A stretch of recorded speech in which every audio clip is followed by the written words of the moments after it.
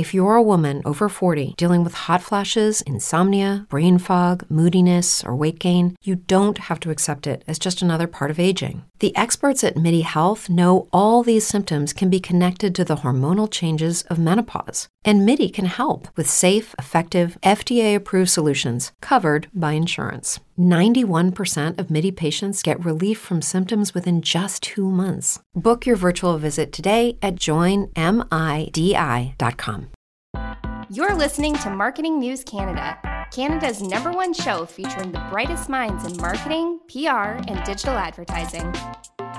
Hello, students. Hello, Marketing News Canada listeners, viewers as well. This is a special episode where it's designed both for students who are from our Jelly Academy and also for those that listen to our typical Marketing News Canada interviews. So we have two incredible guests today, not just one. You get 2 for 1 today. So those that are listening, used to having one guest, we have 2 today, which is really, really great.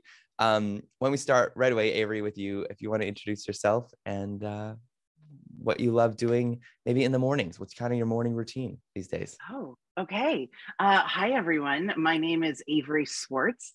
I'm based in Toronto, and I'm the founder. So I started and I own a company called Camp Tech. And Camp Tech, I say that it's tech skills for non-technical people.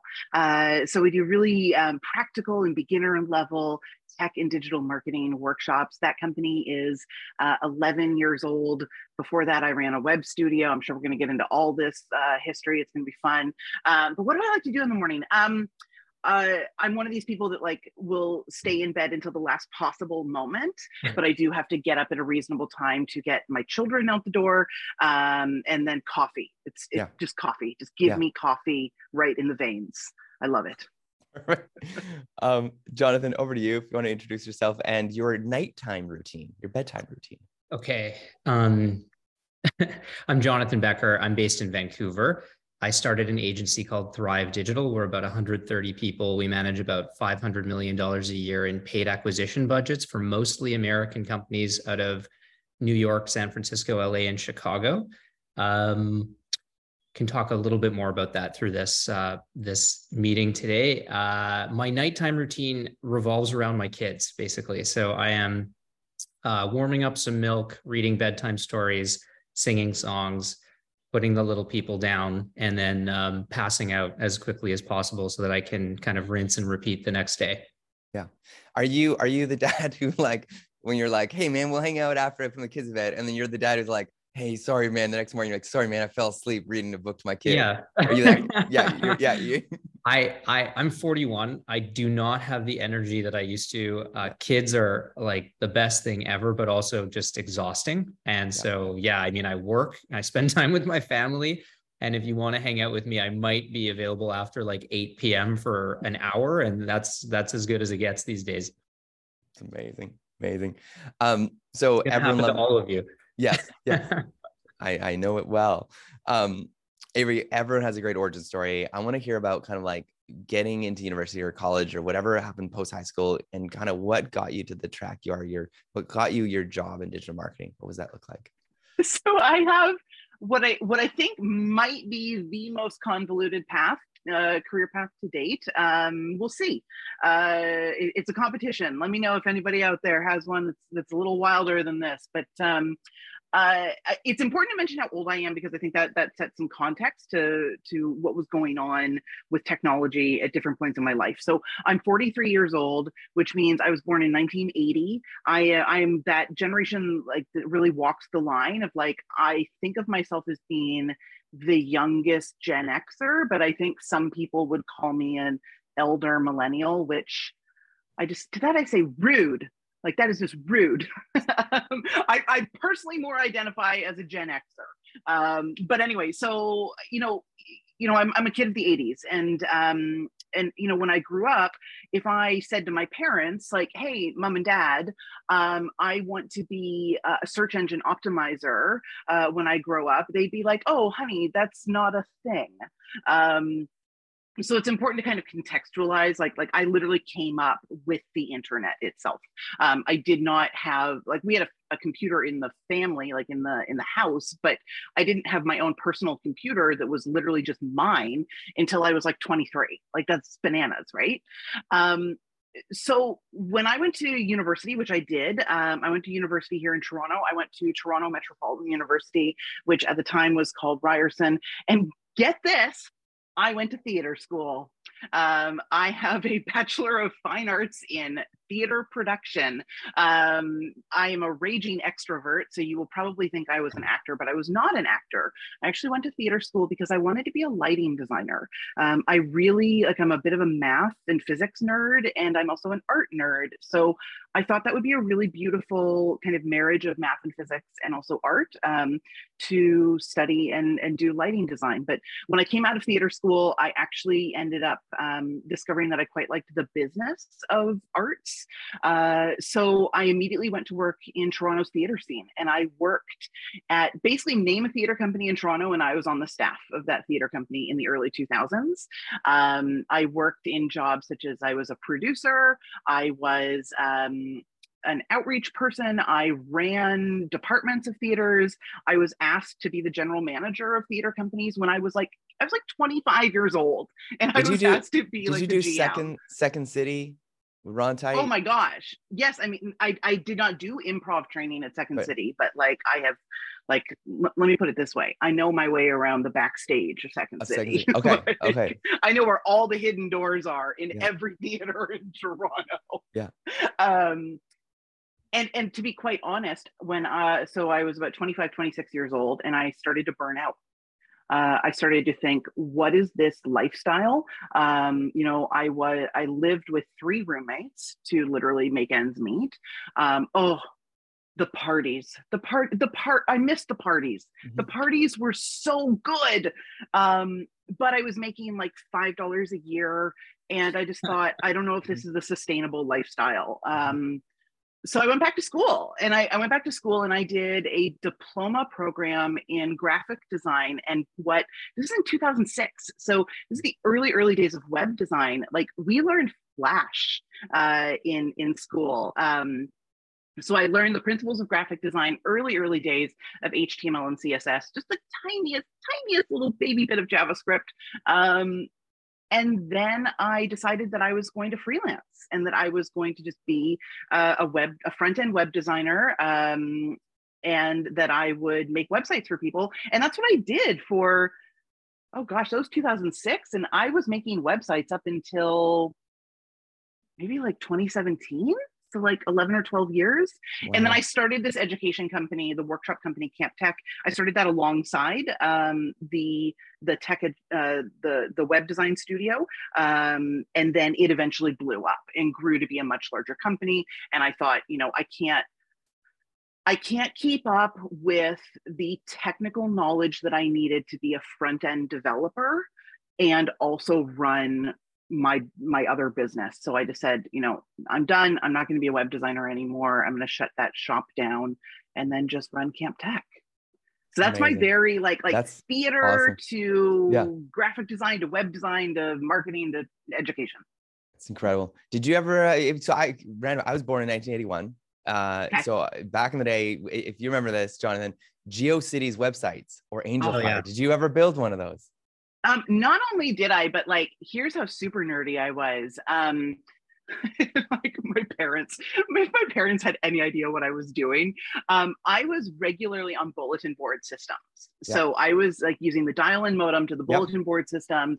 And I was literally like meeting up with people on the weekends in Toronto, like people that I had met on a BBS, people that I was meeting through like GeoCity sites. And my parents had no idea where I was going. I was just like, bye, I'll be home by curfew. And I'd go and like hang out with strangers in a coffee shop. And that established just this idea that like, you really can make friends through the internet. And some of my best friends was weird back came then. Through the internet. Yeah. It was meeting weird, people on a BBS was weird. And like, you were a strange person if you did that. I remember that era as well. John, what was your first site? That you built? Did you ever get into the I did. So I was on the web development scene a little bit later, but I feel like at our generation of like, internet professionals, web professionals, building websites is kind of like a rite of passage. You are tinkering in one platform or another. I was never much of a back-end developer. I was a front-end guy, and I built out of Joomla. And I would get into the code and like, tweak HTML, CSS, and some JavaScript. And that's as hardcore as I got. It's amazing. Amazing. And then were you ever an ICQ or an MSN Messenger user?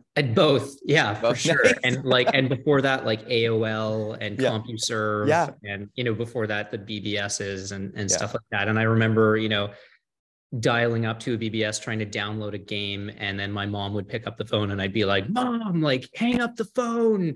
You just stopped my download. And it download would take like 17 days, 3 hours, 4 minutes type thing. Yeah. It's amazing. I remember playing King's Quest and Space Quest with these floppy disks, and you put them in and there'd be 9 so of them, and you'd have to switch it out. And 10 disks to install a single game, and the box would be otherwise completely empty. And you'd buy a box. The game would come in a box. Yeah, you'd go to the store and buy it and take it home and put it in the drive. Oh my gosh, I remember this was Christmas of like, I don't know, maybe 1992 when I got Myst on CD-ROM. Like, oh my gosh, I'm not much of a gamer now, but like, holy guacamole, that was my life. That was like the only cool game on Mac. Yeah. Oh, that's amazing. And Jonathan, what was your journey to where you are now? Because that's so I think like my interest in the web started at like Avery, when I was a little kid, both software and the hardware side. So software side, I was a gamer, and I learned early about myself that I liked like strategic games like Civilization and SimCity and Warcraft, that kind of thing. Yeah. And then I would also take apart my parents' computers, much to their chagrin. So like they'd buy a new computer and then come downstairs in the basement and realize that I had like screwed the back off of it and was like unplugging, transistors and stuff like that. And so, but I learned a lot about, both the web that way, hardware that way, and then also myself and my own preferences. My job, history and career path is just as diverse and disjointed as Avery's. I think I was a little bit all over the place, but to make it a little bit more succinct, for me, it was less that I knew precisely what I wanted to do. And I kind of like undertook different roles, learning more about what I didn't want than what I wanted. And at a certain point, I remember even, after a range of different college jobs and running an event production company at UVic, which is where I went to school, I walked across the stage getting my degree. And I remember distinctly thinking, what am I going to do now? And so I had an arts degree, political science, and a minor in history. And that was wonderful until it was finished. And I realized that I didn't necessarily have any technical skills. And so I went and kind of, tried out a few different types of roles in different types of industries, again, learning kind of by exclusion. So learning about more what I didn't want, environments that I didn't like. And then eventually, went back to my roots, so to speak, and built a site that was an affiliate marketing kind of platform for games and gaming sites and online poker and stuff like that. And so I didn't have a formal, training in web development or anything. And I just read the internet and learned how to do these things. And then eventually I was kind of like, that website, by the way, turned into a business, and I was making decent money. But most of the money was through like online gambling revenue, like affiliate marketing stuff. I wasn't like taking bets and whatnot. I decided that I didn't want to be in that industry, but I really liked the web development piece. And so I actually went to school at the British Columbia Institute of Technology, BCIT, to study web development and graphic design. And there I learned a lot more formally about, the languages that are used to produce and publish websites, everything from video editing to graphic design, really interesting, group of skills. And as I learned more and more about how websites functioned, I became modestly obsessed with the fact that you could structure a site so that it surfaced in organic, search results more prominently. So SEO, search engine optimization. I really, really enjoyed that. And I started building all kinds of little sites that were, predicated on clusters of content, or I would do, early stage link development or technical site optimizations and whatnot.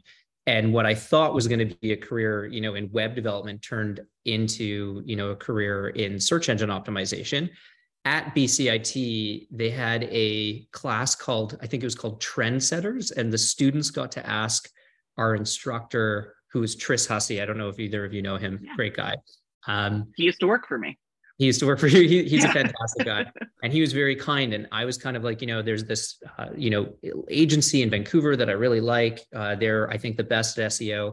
Could you bring in the founder of that to come and talk to us, to speak to the class? And in the back of my mind, I'm like, I'm going to ask him a million questions and maybe, I can develop a relationship and get an internship. And so Chris Breeks, who was running back then 6S Marketing, come on to our class. And I literally am the only one. I'm like, he's asking, the class something, and I raise my hand and I answer the question. And then I ask another question and another question. And eventually I run up to him and give him this like really crappy business card that I had designed, because we were still handing out paper business cards at that point. And I was kind of like, I'm Jonathan, I'm a pretty technical SEO guy, and I would love to intern with you. And I didn't hear from them for a few weeks. And then he emailed me and was like, yeah, we have a place for you. And they actually brought me on as their lead SEO specialist right out of the gates, because I knew a lot at that point. And so that was the beginning of my career, which eventually transitioned into performance marketing. But that's the next part of the story. That is incredible. I didn't know that about you and Chris. That's really cool. Yeah, Chris gave me my first gig. Wow. What's it like when you see him now? So Chris and I run competing agencies, and I see him very much as like a very friendly competitor. He gave me my kind of big break in marketing. He's a super knowledgeable guy. I think what's interesting about, my world is that there's, we fiercely compete with other agencies for business and for people, talent, whatever it is. But the folks who run those businesses have ended up becoming close friends in most cases. So we share insights, talk about, what it's like to do what we do. Chris and I have a really good rapport, and I still keep in touch with a number of people at what is now called Major Tom. It's amazing. So, okay, event company at UVic. Can we talk about that? Did that kind of help you where you are now, or was that kind of like a... Yeah. When you're younger and you're casting around trying to, figure out what it is you want to do with your life, I think people experiment a lot. And what I now know about myself is that I'm an entrepreneur, and I really like starting businesses and running different types of companies. And so I think when I think back to UVic and what I did there, at my fingertips is a whole group of young people. Everybody wants to party. People are kind of single, in first year, second year college. They're looking for things to do. They're going out all the time. Avery talked about the great parties. Like I remember that too, from those days. And so as a young entrepreneur with like no, real business skills or, anything like that, what do? You start to organize parties. And so what I liked about that was the marketing of them. I like doing the business side, like the organizational piece behind it. And, whether you made money or not doing it was kind of secondary. I think at that point, it was mostly about the experience. And so that set me on a path where it was very much okay for me. And I validated that it's okay to take risks and try, businesses and whatnot. And those parties were like the first time I really ever experienced that. And it started like a long sequence of different things that I started. Amazing. So Avery, now when you look back, like education wise and kind of the journey wise, anything that you changed or anything kind of you wish you'd known that someone had told you? No, because I think it's just like Jonathan said, like so much of your journey is learning what environments you like to work in and what you do and don't like to do and what conditions you like to be in. And, really it's a, without getting too woo woo, like it's a discovery of yourself and learning how you do your best work, and what are the scenarios that will allow you to do that. And so over the years, I discovered something that, like, if you look back to me as a young child, you could see this, but like, I am fiercely independent. I have a healthy suspicion and disregard for authority figures. And so what that meant from a very early age, when I was like in school, and the authority figures were my teachers, all the way to, in situations where I had a boss, where, I've been self-employed since 2006. So I haven't had a boss in a long time. Although client work is kind of like having a boss, but anyway, I knew that when I work with other people that I respect, I love to collaborate, and I love to learn from them. But if I'm in a situation where, someone's in a position of authority and I don't respect them, and this can literally, I'm talking like, we're going back to like my grade 6 teacher, all the way up to bosses that I didn't really like in my early 20s. If somebody's in a position of authority and I don't respect them, then not only can I not work with them, but I have a bit of a mischievous streak, and like, I will go out of my way to like make their life hell. Oh no! You'll microwave fish in the lunchroom. Like that's the kind of stuff I used to get in trouble for as a little kid. So I knew that I was fiercely independent, and so I think if you ask my parents, they'd be like, "Duh, of course Avery owns her own company." Like, and because she's good at it, but also because she's kind of unemployable. Yeah, that's good. That's a good assessment to have, of like, you get pushed to, you get marked with an E or something. It's like unemployable, but also maybe entrepreneurial. There you go. Yes. Other term, yes. AK, very, also very known smart, as. But also like a total troublemaker. Yeah. Perfect. That's good to know. Jonathan, for you, when you, you being the new Chris, there's a lot of profs that share these episodes. There's students that are maybe listening to this and taking notes and being like, I want to get a job with Jonathan one day, and I'm going to listen to the podcast and ask a bunch of questions. What's your advice for students today? What do you encourage them to be doing, working on, and what do you look for when you kind of, I know you're not personally interviewing and hiring everyone, but what do you kind of, your team look for in new hires? So two different questions. So like one, what do I recommend to students? And then two, what does maybe Thrive look for in a hire? So number one, the biggest barrier that I've seen facing young people as they begin this career journey is a reluctance to put themselves out there. And what I mean by that is, when you put yourself in front of someone and say, hey, can you hire me? There's, especially the first couple times you do it, there's a high chance you're going to get rejected. And that's just part of the game. I have been rejected and turned down more than anyone in my career. And that is why I am successful, because it did not stop me. I just kept on doing it. You have to develop a sense of humor around people saying no to you. You know yourself and you know that you're good, but they don't know you and they don't owe you anything either. And so you have to keep trying, and you have to be willing to contact people and say, hey, I read about you, or I heard about you, or I know you occupy this role, and I'd love to sit down for coffee. And it's not always just like hey, can you give me a job, or this is what I want. Sometimes it's okay to just pick their brain and learn from them, add them to your network and ask them, hey, I'm interested in this. I'm interested in what you do. If there isn't an opportunity where you're doing it, do you have any colleagues in the industry that you might be able to introduce me to? And so it's networking, and it takes time, and you have to be okay with people saying no and, rejecting you. And sometimes it really doesn't feel good when that happens, but that's like part of, just being a human in society and, working with people. Not everybody's going to give you, what you want. And so tying this back, I see a lot of students being initially anyway, afraid of that process and afraid of the rejection that inherently comes with it. You have to power through that. And the more you're willing to do so, the more successful you'll be.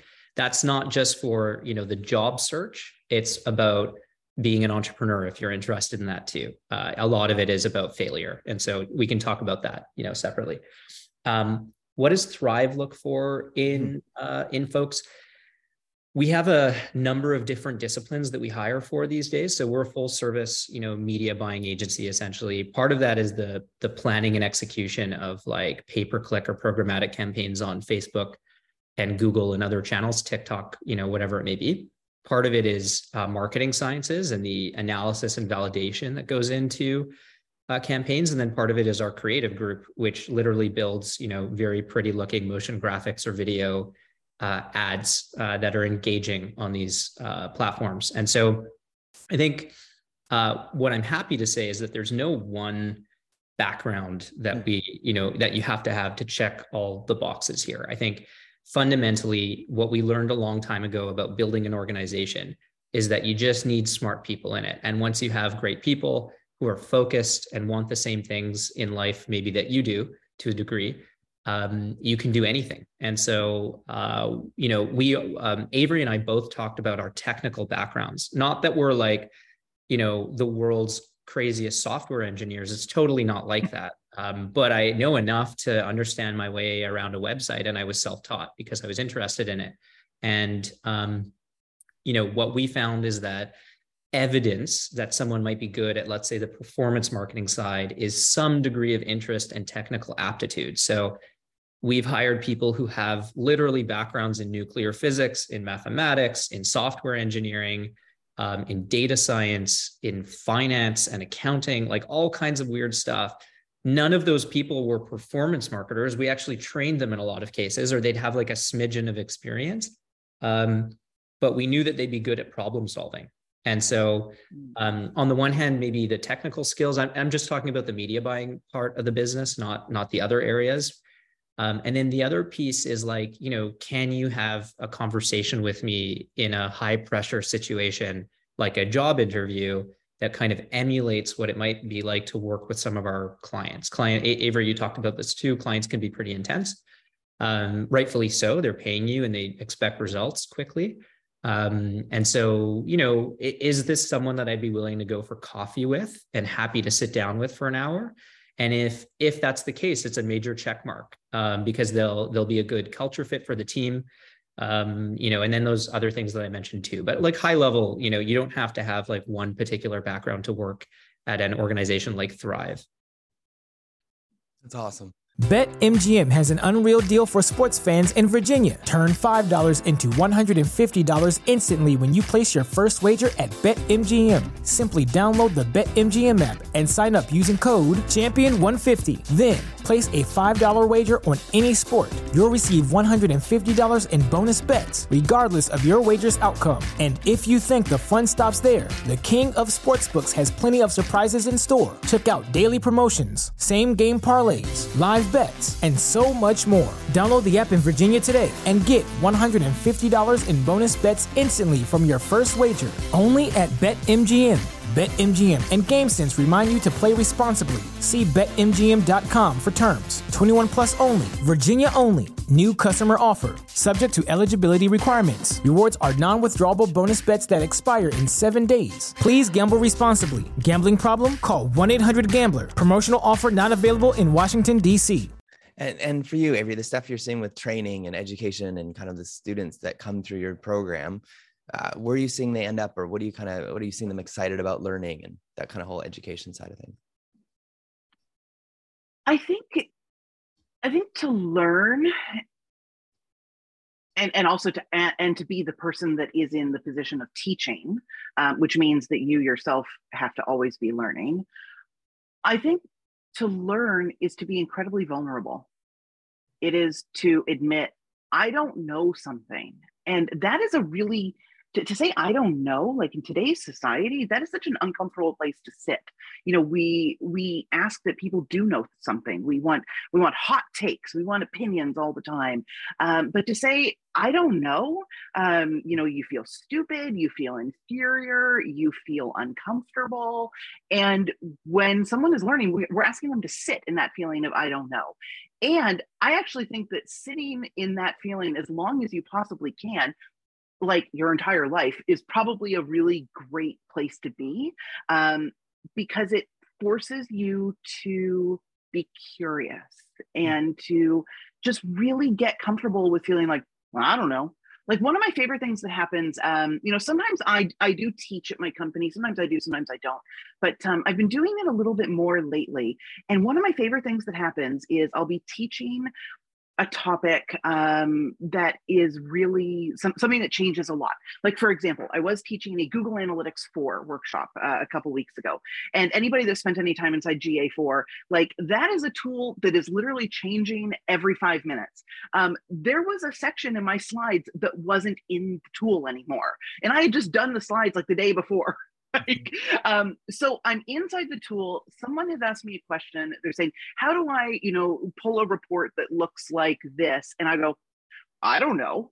And so then I showed them how I figured it out. And the student said that was so amazing for them to watch me, someone who's supposed to be an authority figure. I'm supposed to be the teacher and the expert, be like, well, first I'm going to go to Google and this is the type of thing I'm going to type in. And then I'm going to go over and I'm going to read some industry blogs. And these are the kind of people that I trust. And then I'm going to go inside the tool and I kind of suspect it might be in this one section. So I'm going to fiddle around inside there for a little bit. And like, they watched me in real time kind of troubleshoot my way through it. And so I think taking that position and just trying to get as comfortable as you can with being uncomfortable, because it's always going to change. You're never going to know everything about it. And like Jonathan was saying, I mean, oh my gosh, Google, Meta, like they are changing every 30 minutes. Yeah. And I think also, one of the things that I think is really interesting to any students that are listening and thinking about careers in marketing, we do have to look and see, like, what is the impact of artificial intelligence going to be? I think that we can't even begin to understand the impact that this is going to have. But the one thing that I think is really, really important is tapping into that spirit of like, okay, I'm going to be brave. I don't know what I'm doing, but I'm going to figure it out anyway. And then also the feeling of curiosity. Of like, okay, I want to learn and I want to poke around and read blogs and try things and fail and then try again and keep failing. If you kind of never lose sight of that, you're going to be okay. Did that answer the question? Yeah, I don't even know if that answered the question, but yeah. So many good nuggets in there. It's amazing. And when I hire, what I look for, the number one thing that I look for in team members and in my instructor is empathy. You got to know your technical stuff. I mean, that's table stakes. Okay. So like, if you're coming into my company and you're going to be teaching, Facebook ads, well, I want you to be certified. Like, you better have your certifications and all your stuff. But to me, that's like, you're not even going to get an interview if you don't have that stuff. But then once I'm talking to you, one of my favorite things to ask people is like, tell me about the last time you learned something new. And it could be you learned how to, make bread, or you learned how to snowboard. Tell me what it was like for you to learn something new, and tell me what it felt like. And then can you explain it to me? And then like, because what I'm really, really looking for is, do they understand how uncomfortable it is, what it's like to be a beginner, and can they be respectful and empathetic of a beginner in that moment? That's what I'm really looking for. It's amazing. Jonathan, you mentioned failure earlier. How has that been a part of kind of your development and what you're continuing to see as a company leader? Yeah, well, I think just candidly, I still fail at things all the time. As Avery kind of said there, I think like, learning new things, you're not going to be successful all the time, putting yourself out there. I run a fairly large, agency business. I still put myself out there with people I don't know, get rejected all the time, but it's about that one time that someone's like, yes, this is interesting to me and timely at the moment, that things happen and your, career and the business move forward. Yeah. I think that failure itself is inextricably linked with success. So you actually cannot have one without the other. You can think of it as like, a curve, and, failure is one side and success is the other side.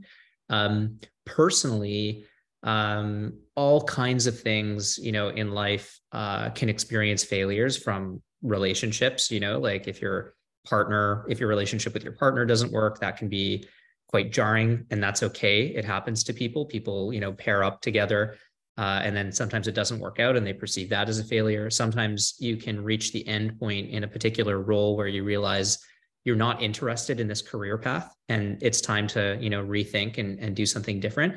That can be often seen as a failure. But I think that these moments, the moments where I have failed, so to speak, in life, I've learned profound things about myself. And so, like I mentioned, I'm the type of person that learns by exclusion and failure, and like learning more about what I don't want than what I knew I wanted and whatnot. And so for me, when I'm in these moments, or have been historically, I think, the younger I was, the more I would panic a little bit. The more experience I got, the more I was like, okay, I'm in this situation again. And what am I going to do to pick myself back up? And like, how am I going to turn this like negative into a, something that is actually a positive for me? And so those moments have strengthened me a lot, I would say. And so that's kind of like, on a one-to-one basis, how I think about failure. In the workplace, I think there's like two types of failure, really. There's the type where we can, the employer can put someone in a situation where they're not supported properly. Oftentimes, that's through the blind spots of the employer itself. As a company, you don't always know what you don't know. So there are things that there's things that that you do not know. And then there's like this world of like, I don't even know what I don't know. And those things can come out of nowhere and like bite you. And so, and sometimes, it puts individuals in uncomfortable situations. And so as an employer, it's really our job to set people up for success as much as possible. But sometimes we don't know what we don't know, and things happen that are bad. And so it becomes a process of like coaching these individuals on the team around what just happened and where we're going to go, from here, and letting people know that it's okay. And this is part of, succeeding, is like experiencing these moments where things basically happen the opposite way from what you wanted. Then, the second kind of failure, I think, is like very much on a one-to-one level where, more to do with your individual performance, I guess, in a corporate setting, and whether you feel that you gave it your all, or, whether a mistake happened or whatever. So less about the organization itself, failing you, if you will, and more about like, hey, I prepared myself for this meeting and it was in front of these clients, and I even flew down to their office in St. Louis or whatever it was, but I was really unhappy with the outcome, and this happened and it caught me off guard or whatever. And so all of this is coachable. And, I feel strongly that these types of like, negative moments where people are uncomfortable are actually the most profound opportunities for growth in career. And so that's kind of how I think about it again. But we're not exactly like an organization that shies away from this topic. And I think we talk about it openly. Yeah. And on that, I want to ask about this, and Avery, I want to get your take on this too. Students, when they go through marketing education, whatever it looks like, they have this decision at the end. And maybe if they're from Toronto, they have these tech options, right? You go work at LinkedIn, Google, Amazon, all these awesome options. The rest of the country, right? Maybe you could still work at those places, but agency versus brand side. Jonathan, I want to get your take. I know you're going to have some bias towards agency, being from agency, but how would you tell students the difference between working one? I don't have any bias against agency or versus, for agency, I should say. I actually worked in-house before I started an agency. And so I think that these two things are not mutually exclusive. Like, and it depends like what stage you're at in your career to a certain extent and what you want. For young people who are students or not, or self-taught or whatever it is, however, which way you find your way into your first work experience, it's just about experience. Like maybe I'm a little bit old school, but it's like not about the money. It's not about the benefits and stuff like that. Like money's obviously important. You have to be able to like, subsist in society, but the most valuable thing at the beginning is experience. And I don't know if people really think about it like that anymore. Like my first few roles, I was willing to basically work for nothing. I think my first real, paid internship, so to speak, paid me like $125 a week. And I was like really happy about that. That wasn't with Chris, by the way. This is something different. So when I think about it, it doesn't matter whether you're agency or in-house. Agency, you see a lot of stuff. So, you're ultimately in a services business, you're solving people's problems for them in the context of the agency that you're at. It's very high paced. It can be very stressful. Yeah. You have to be good at multitasking. You have to be good at time management. There's a bunch, but you will learn a lot very fast. Yeah. In-house can have all of those features and whatnot. But what I always hear people talk about when they leave agency to go in-house, or, when they actually have left in-house to come agency side, is that in-house, you can focus on a few things very deeply. You tend to be a little bit more siloed, maybe, but you can become like a real subject matter expert in a specific thing. So I'm generalizing a little bit here. I haven't worked at every single company in the world, and I'm really just speaking from my own personal experience, but that's the main difference. Neither of them is better. Neither of them is worse. Some people make their careers agency side. A lot of people start out in agency, then determine what they want to specialize in and go in-house. And then we have a lot of like really, really sophisticated people who are so good at what they do in-house that we want them, on the agency side because they're amazing at what they do. So you can many different roads to the same place in people's careers. And Avery, MarTech, I know people who have gone that route as well. So maybe MarTech versus maybe agency or brand side. Yeah, I mean, I completely agree. I think there's some really, really good insights there. I think oftentimes we choose jobs. We choose jobs because of things like the growth potential, or the salary, or the comps, or the perks, or the location of the office, or that you can work from home, or whatever it might be. But the reason why we stay in jobs almost has nothing to do with those things. The reason why we stay in jobs is because of the people. We like the team, or we're being managed really well, or we are given a lot of great challenges. And I think you can find those things in any situation, whether that's agency side or in-house. I did hear someone say something really interesting once when she decided to go in-house in a very strategic move after having been more kind of agency, more, working with lots of different clients, decided specifically to go in-house because she had a very clear list of exactly who she wanted to work next to and exactly which skills she wanted to pick up. And it was all, it wasn't a deal with the devil. It was a great opportunity for her, but she was very, very clear. She's like, I'm going to go because I know that I'm going to spend 2 years working alongside that team. And I'm going to learn these very specific skills from that team.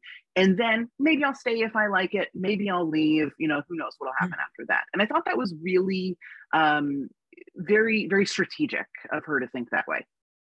Wow. And those folks, and through these interviews, we often get people who go and work for, a large brand, like a, whatever, like skincare, or, what is it called? It's there's a big parent company. They work for that large brand, and then they end up going work at Google or work at Amazon. Yeah. What do you think about those, working kind of that side of the, that side of the marketing elephant? I think it's great. I mean, you're picking up transferable skills. You might not always know how exactly they're going to transfer, but I think there are certain things about working in teams that I think you're going to carry with you wherever you go. Now there's some hard skills that you're like, okay, I worked on, an SEO campaign over here at, Unilever, the big, that's a big umbrella organization that has a bunch of skincare brands and stuff. Yes. And you're like, okay, and now I'm going to go and I'm going to work inside pay-per-click on the agency side. Well, you're going to need to skill up on some very particular things. But it has never stopped surprising me where certain skills will come back around at different points in your career. Well, you'll be like, oh, dang, I never knew that it would be worthwhile to learn, that stuff that I did back there. I didn't think that would apply, but actually it really does over here. Can I just add something there? Walter Isaacson's Steve Jobs biography, there's like this quote that always stands out to me, where Steve Jobs studied calligraphy at art school, fine art school, right? I think that's what it was. And people around him were like, you're never going to use this. Like, how many scribes do you know, type thing. It's like, you know, and even probably to Steve Jobs at the time, he was like, well, I'm doing this just because it's amazing and I love it. And that's the reason why I'm doing it. And then later you have the Mac, you know, be launched, and it's the first computer with fonts. And so, and this is like, as we were all talking about, we all experienced that. That was earth shattering when that happened. It was very, very cool. And suddenly Mac is incredibly innovative. And so Steve Jobs sums this up by saying, you can't connect the dots in terms of skills and learnings into the future looking forward. You can only connect them looking backwards. In other words, like, you can only see, you know, once it's already happened, how all the skills that you accumulate, as random or as core as they may be, will benefit you in your career. But that exploration is like an okay thing. And just because you do something that's like, you know, seen as weird or fringe or whatever, that might actually, it's not a negative thing. It might mean that you're an innovator in the future, but you can't see into the future yet. And so all of these things, if they interest you, if something interests you in your career, you go for it. You go down that rabbit hole. You learn, you read, you do whatever you need to do. You hustle to become the best at that one little thing, even if it's calligraphy, because you just don't know. Yeah. I say, was it Ron Titan I mentioned him earlier, but was a member of Second City, but he still uses his improv skills today, running his agency, creative agency. I say anyone going into PR, improv skills is an amazing thing to pick up. You know, you might, you know, hopefully you don't have someone awkward like, you know, Steve Carell's character in The Office in your improv group, but hopefully it's awesome and it's. But Avery, I think you're also like a wonderful example of this. You said you studied theater, right? And now you teach in front of all these students. I will argue until I'm blue in the face that I think theater school is the best possible education for life. I cannot tell you how often I use my theater school education, and it comes in very like strange ways, in that, you know, there's certain parts of my life that I'm like, oh yeah, I can totally help my kid with her Halloween costume because I actually took 3 years of costuming classes and I know how to sew. I also know how to like wire electrical stuff because of my like theater lighting lessons. But also I learned how to be on time. I learned how to work with difficult personalities. I learned how to do things on a budget. I learned how to do things in a really, really creative way when people come together and want to build something that's new and innovative, and how to, you know, gain consensus and get people to work together towards the same goal. Like, you know, theater is like, oh, I mean, I have a wonderful, wonderful relationship with my father, and he's been a real mentor in my life.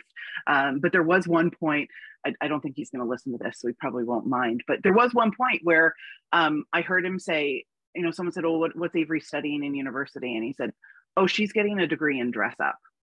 And I was like, oh, like, that's awful, Dad. Because I can argue that getting a degree in dress up was probably one of the most formative and character building activities and a really solid career foundation. I don't know if you know, there's this wonderful human named Nancy Lyons.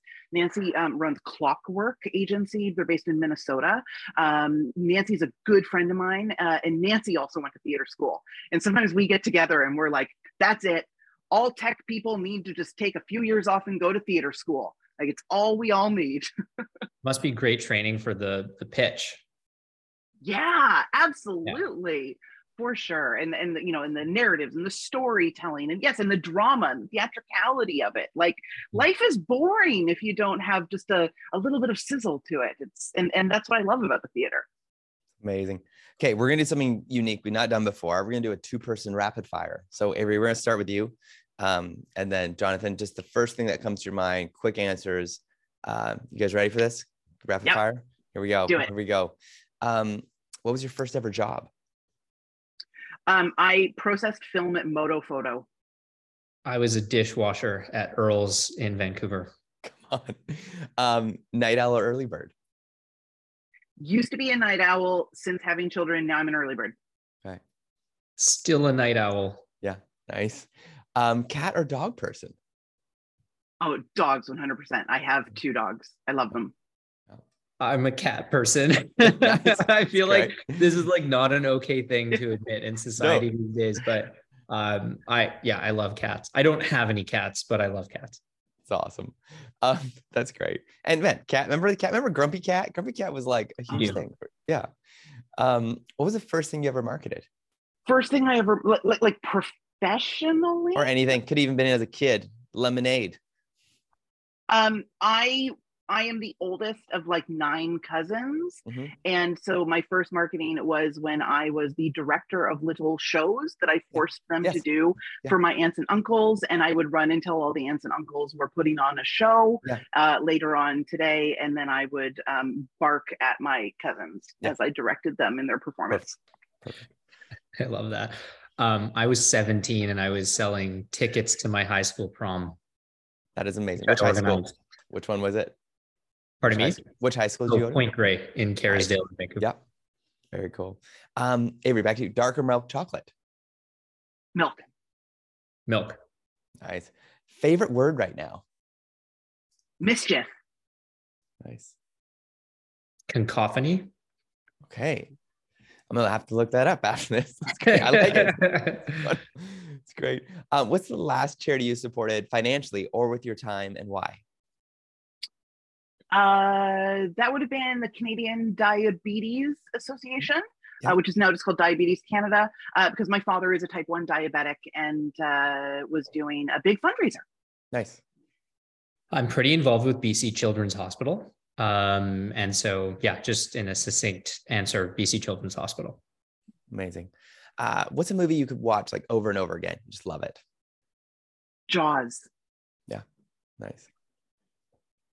The Thomas Crown Affair. Okay. Very cool. The Pierce Brosnan version. Okay. There we go. Nice. Favorite song or album on repeat right now?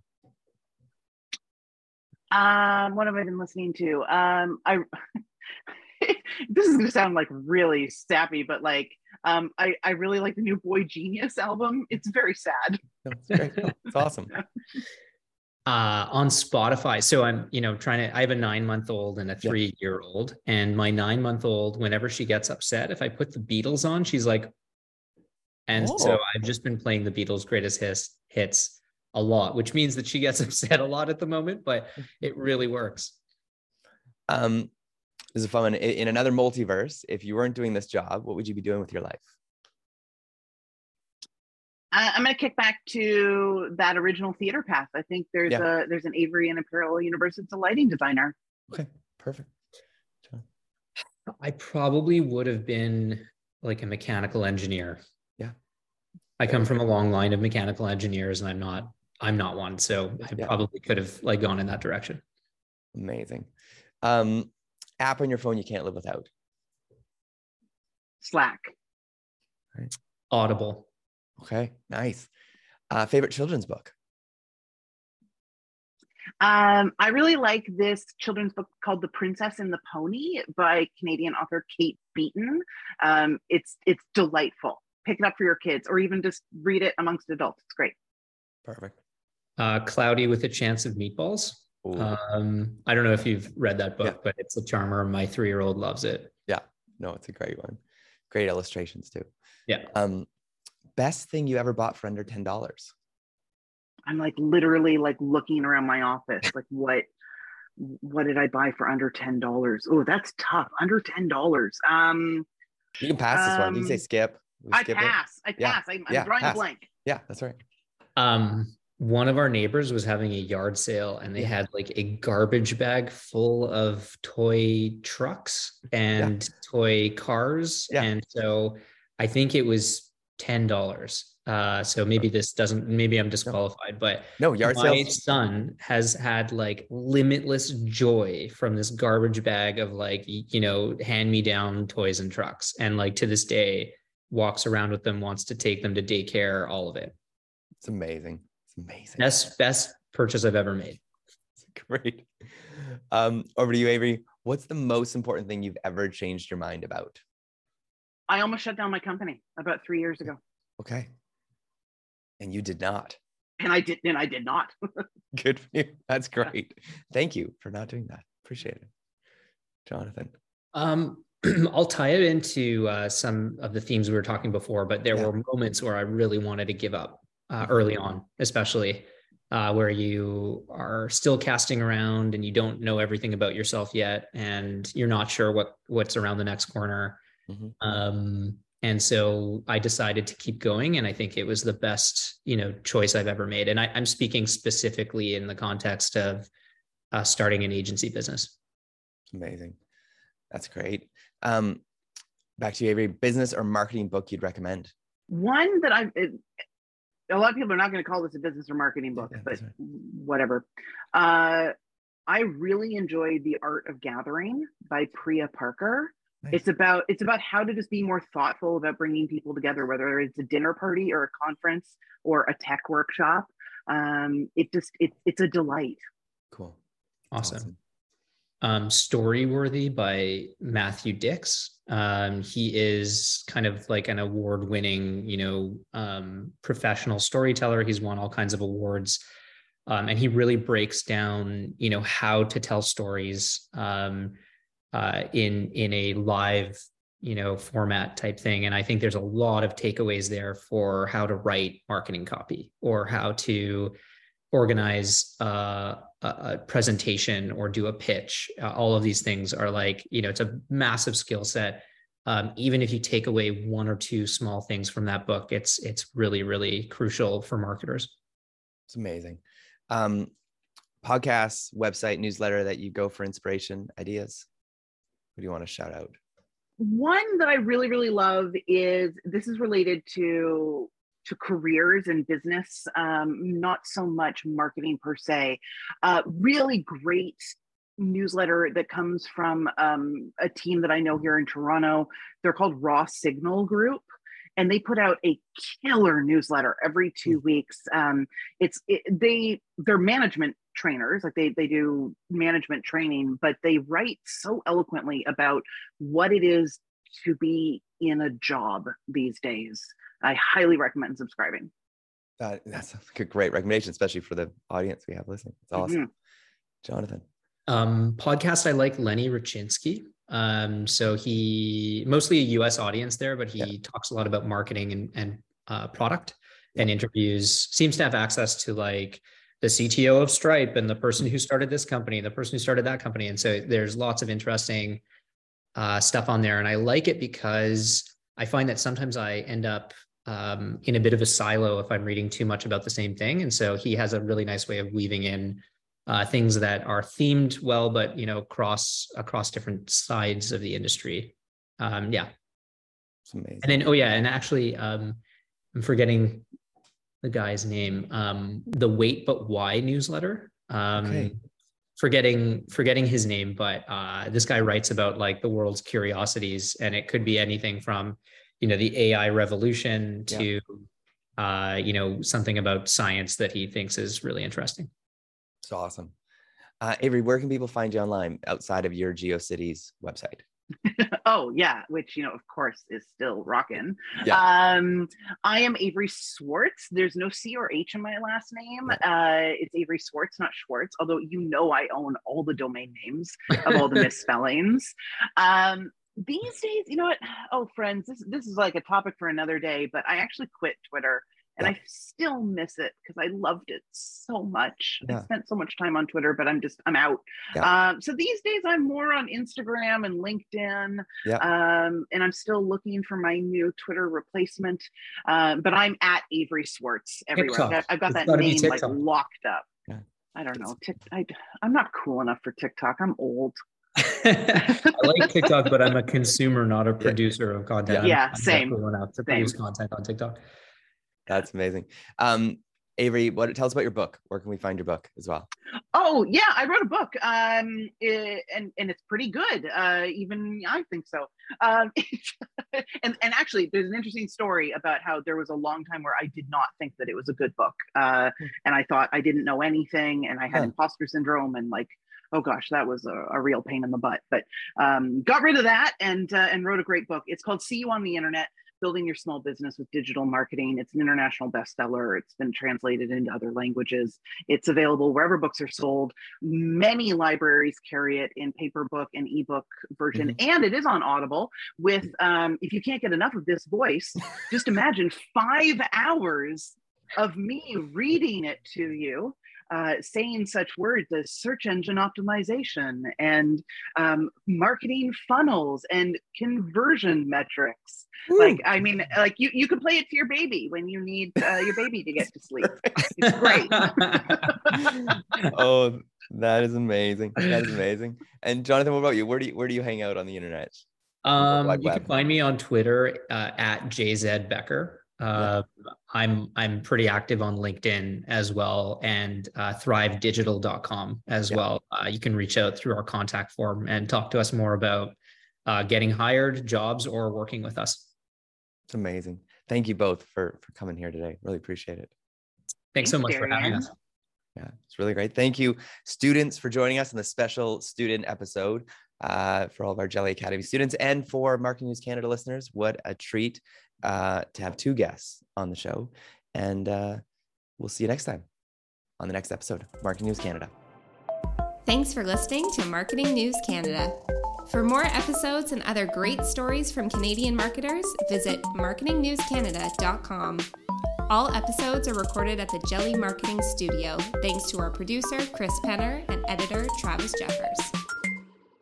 BetMGM has an unreal deal for sports fans in Virginia. Turn $5 into $150 instantly when you place your first wager at BetMGM. Simply download the BetMGM app and sign up using code Champion150. Then, place a $5 wager on any sport. You'll receive $150 in bonus bets, regardless of your wager's outcome. And if you think the fun stops there, the King of Sportsbooks has plenty of surprises in store. Check out daily promotions, same-game parlays, live bets, and so much more. Download the app in Virginia today and get $150 in bonus bets instantly from your first wager. Only at BetMGM.